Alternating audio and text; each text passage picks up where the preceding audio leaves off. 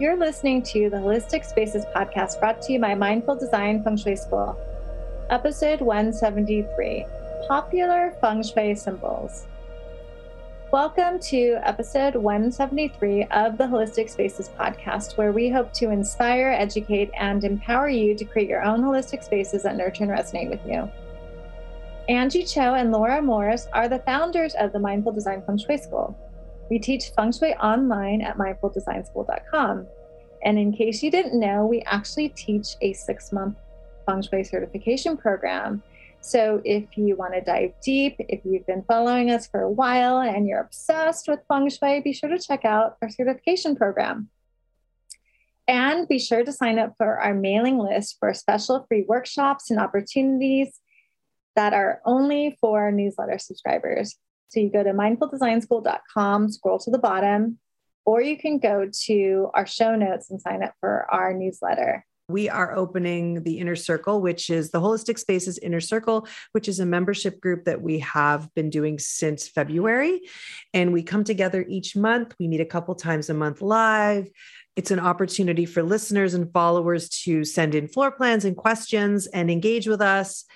Maybe you're not quite there yet on doing a certification, or maybe you are and you want to do this as well.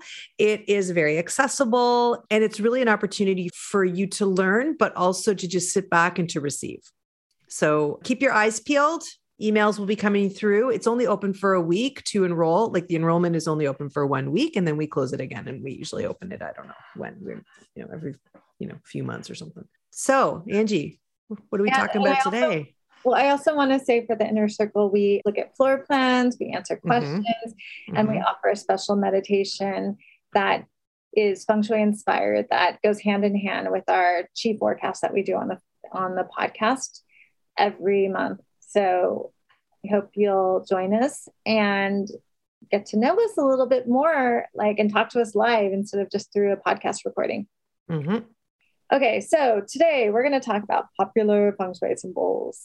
So if you didn't know, Feng Shui is an ancient Chinese wisdom, and it was started in China, but many different cultures have some form of looking at the environment and looking at the energy and how to optimize energy for your built environment, your built spaces. And since Feng Shui comes specifically from China, there's many different symbols that are connected to Asia that are integrated into Feng Shui. And while you don't have to use these symbols, there's a lot of them that form the foundation of Feng Shui wisdom. And we wanted to touch upon these so that you can start to understand what these images and symbols mean. And then we'll talk about how you can start to use them in the Feng Shui of your home to enhance the qi. You can use them as artwork or bring objects or sculptures or other images in your home, or you can always, wear them on your body. People don't realize Feng Shui isn't just for your home, but it can also be something that you wear, like jewelry or talismans.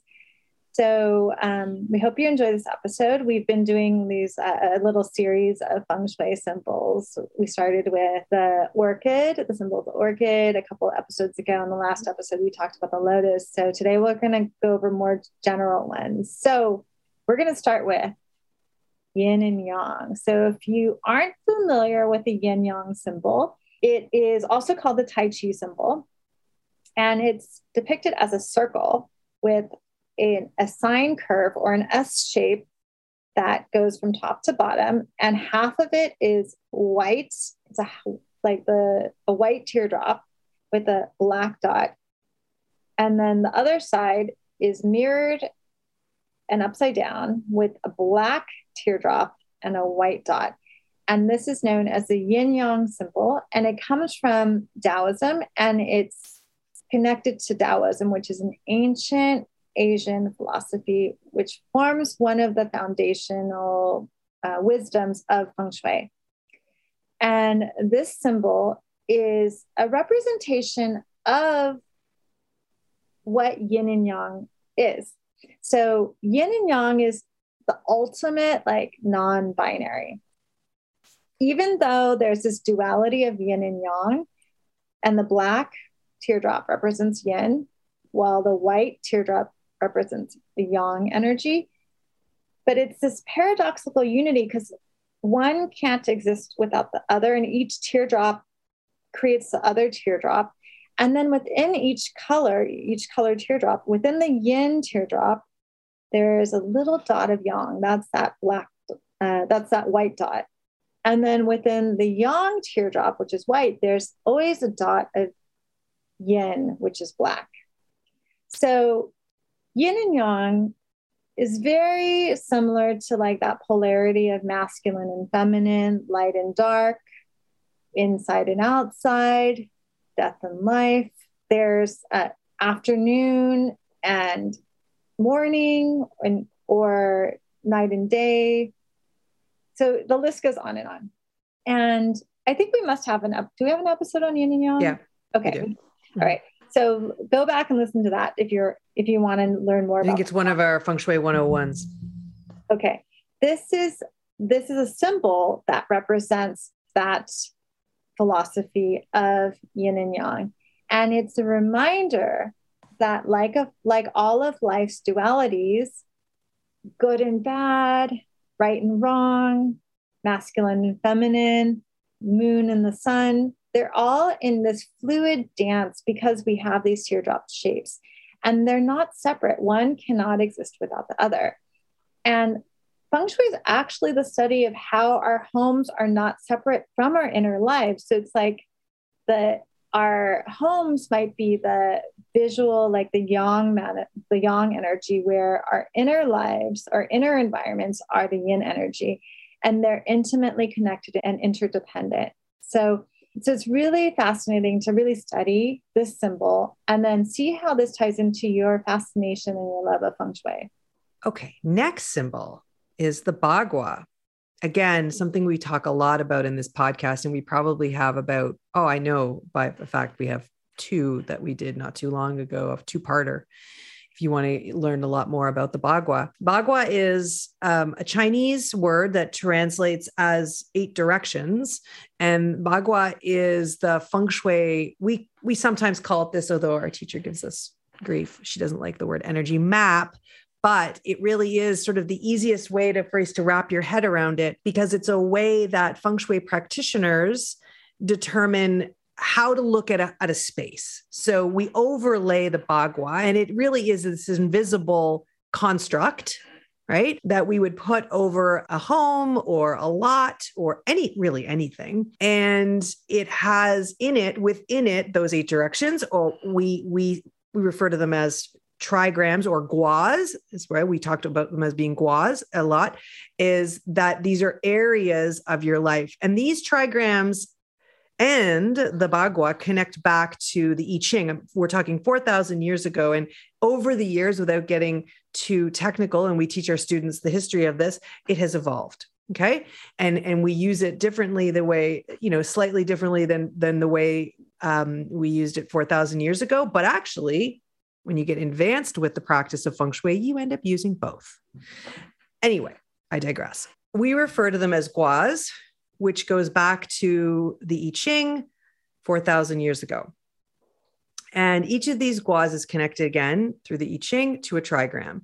And so there's layers. Each area of this Bagua has many, many, many layers that connect to a season. It connects to a family member. It connects to a color, a cardinal direction. And the beauty of the Bagua is that it is a way for us, a lens, a framework, a construct for us to look through a space so that we can divine and we can look for patterns and information about someone's life, basically.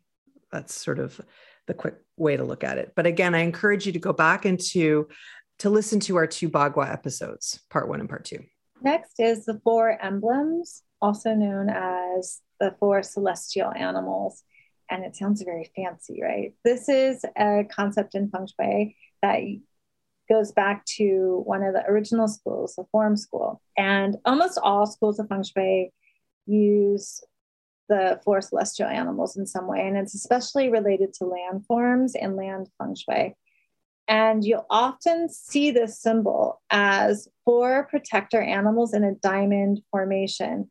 So when feng shui was developed, one of the main purposes was to site a home or a city so that it would be safe and protected. And it was going to be located in such a way that you would be protected and not have to have intruders, or you would be safe from attack. And so this is especially important in landform feng shui, but it's also looked at like in, that's maybe the macro, but in the micro, you can also apply this to your interior space. But in general, you'll see this emblem or this symbol as 4 animals in that diamond formation. And it's also sometimes called the easy armchair position. And so the 4 celestial animals, the 4 guardians, or the 4 celestial emblems, they're these 4 animals. The black tortoise is in the back or the north direction. The white tiger is to the right or the east. The red phoenix is to the south or the front. And the green dragon is to the left and the west. And so you'll often see this in Asian motifs. Like, for instance, when I went to Japan, I found like this beautiful book to collect temple stamps with, I actually found quite a few of them with the 4 emblems or the 4 celestial animals. And so I purchased a couple of them. One is really cute, like very like anime, not cheesy anime, but like kind of like a little cute drawing version. And then also like one that was much more like regal looking animals. And so there's a lot of layered meanings to these specific animals: the tortoise, the tiger, the phoenix, and the dragon. Another symbol, which will spin off from there, is the dragon itself. The dragon, the standalone dragon. I mean, when you think of many, Asian iconography and imagery, the dragon is, everywhere. And the dragon has meanings in both East and Western cultures. But the Asian dragon, the mythical dragon, is considered benevolent. Don't think of Smaug from Lord of the Rings or from The Hobbit. Think of it as, although the wisdom is there, think of it as benevolent, bringing prosperity, wisdom, protection, incredibly auspicious symbol. Again, as Angie mentioned, the dragon is one of the 4 celestial animals and the 4 emblems, and connected with a direction, but as well as with power and magnificence. And overall, the dragon is used for protection and for safety, but the dragon has a layer of kindness. And I always think it as flexibility in a dragon. It's not this, there's not this totalitarian kind of, dragon overlord thing. It really they have this compassion and this kindness to them. And it's a symbol that is often connected in China with emperor. So anytime you see anything of the emperor, of the dragon was there historically. So it has a very long and illustrious history in China. And it's the best zodiac. And of course, and it's also Angie's animal symbol. So yes. It's the best. It's the best. Okay. Well, so another very popular feng shui symbol that is also one of the celestial animals is the tortoise. And so in Asia, in the Asian system and in feng shui, we kind of interchange tortoise and turtle. So, it's either one. And they have a meaning of longevity and long life, because turtles and tortoises are known to live a long time. Like, I had a turtle in college and they live a long time. I ended up giving it back to the pet store that I got it from, this reptile store, but they live a long time, and they don't move very quickly. They're very careful and thoughtful. And they're also a representation of deep wisdom, because another foundational wisdom that we use in feng shui is the I Ching. And the I Ching and feng shui are both said to, a lot of the symbols, like the trigrams that Laura touched upon, are said to have they came from the back of a tortoise shell, or a tortoise that his shell, or its shell, their shell, that they came out of the river and the Low River. And there were markings on the back of the tortoise that then were interpreted later into the I Ching, and that relate to the Bagua map. And so they're very auspicious animals, again, that represent longevity, wisdom. And also, if we think about the story of the tortoise emerging from the Low River, that this animal, this symbol, is connected to bringing forth wisdom and messages from the natural world to the human world. So you could include imagery of tortoises or turtles in your home to enhance longevity, wisdom, and to invite wisdom and messages from nature to your heart. Next is the carp. And in Asian culture, the carp is actually considered a magical creature connected with being able to achieve great transformation. There is stories of the carp overcoming obstacles. And for instance, the carp was able to swim upstream and leap over the dragon's gate and transform itself into a dragon. So because of that, carp are actually really large fish that are, kind of look like ginormous goldfish. But, we can bring this same kind of auspicious energy and symbolism using a goldfish, again, much smaller, much more manageable, or even koi, similarly in a pond, or if you have a water feature, to remind us of being able to face our potential difficulties and to welcome positive transformation. There's also a lot of symbolism around, which actually connects back to the yin yang. You'll see a popular imagery of two fish or carp, or they are carp, in opposite, one doing yin and one yang, and having that constant circle of, the continuing cycle. And the imagery of yin and yang as well. So you can find that imagery if you don't want to necessarily bring a real fish into your home. And also just having, there's also many images and watercolor paintings of 8 or 9, and usually it's 8 goldfish and 1 black fish. So you'll see lots of imagery around the carp and goldfish and koi, and knowing that in its foundation, it really is about a positive transformation and overcoming difficulties. Next, we have the symbol of the 12 zodiac animals. So you're all hopefully you've been listening to us for a long time, and you know about the 12 zodiac animals in the Asian system. And this, like for instance, this year we are in the year of the tiger.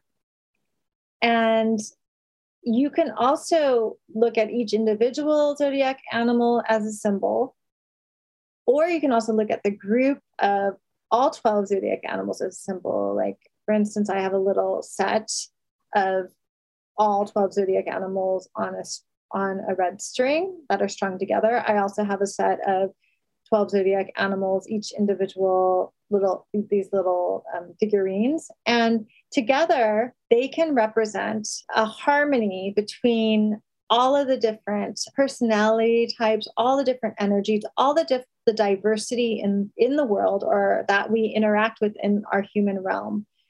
And that said, each individual animal represents different energies as well, right? So we touched upon one of them earlier, the dragon, right? So that dragon has its own energy. But, Laura, for instance, the rat, that has its own energy. And we talk about that every year around Chinese New Year.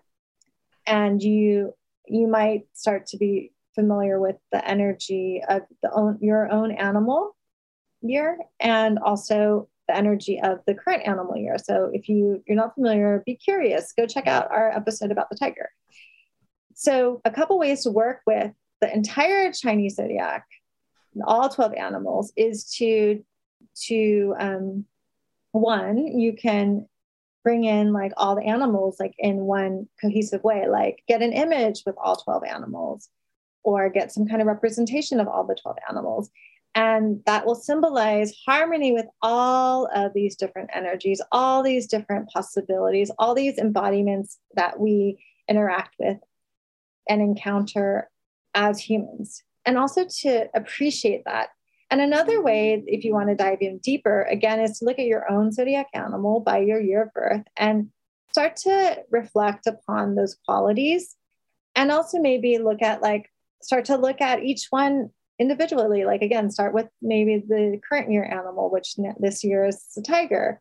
And then next year or next month, maybe you can look at a different animal and start to understand and be curious about the people around you, start to understand what their energies are and really find value in that. And again, like bringing all those images together. So the image of all the 12 zodiac animals in feng shui really represents that harmony and inclusiveness, embracing all the variation and diversity we see in the world. And the last group of symbols, because it's a pretty big one and there's lots of different variations in it, is flowers. And in feng shui, flowers symbolize impermanence because, again, they're cut. And so as soon as they're cut, they start to die. But there's beauty in that.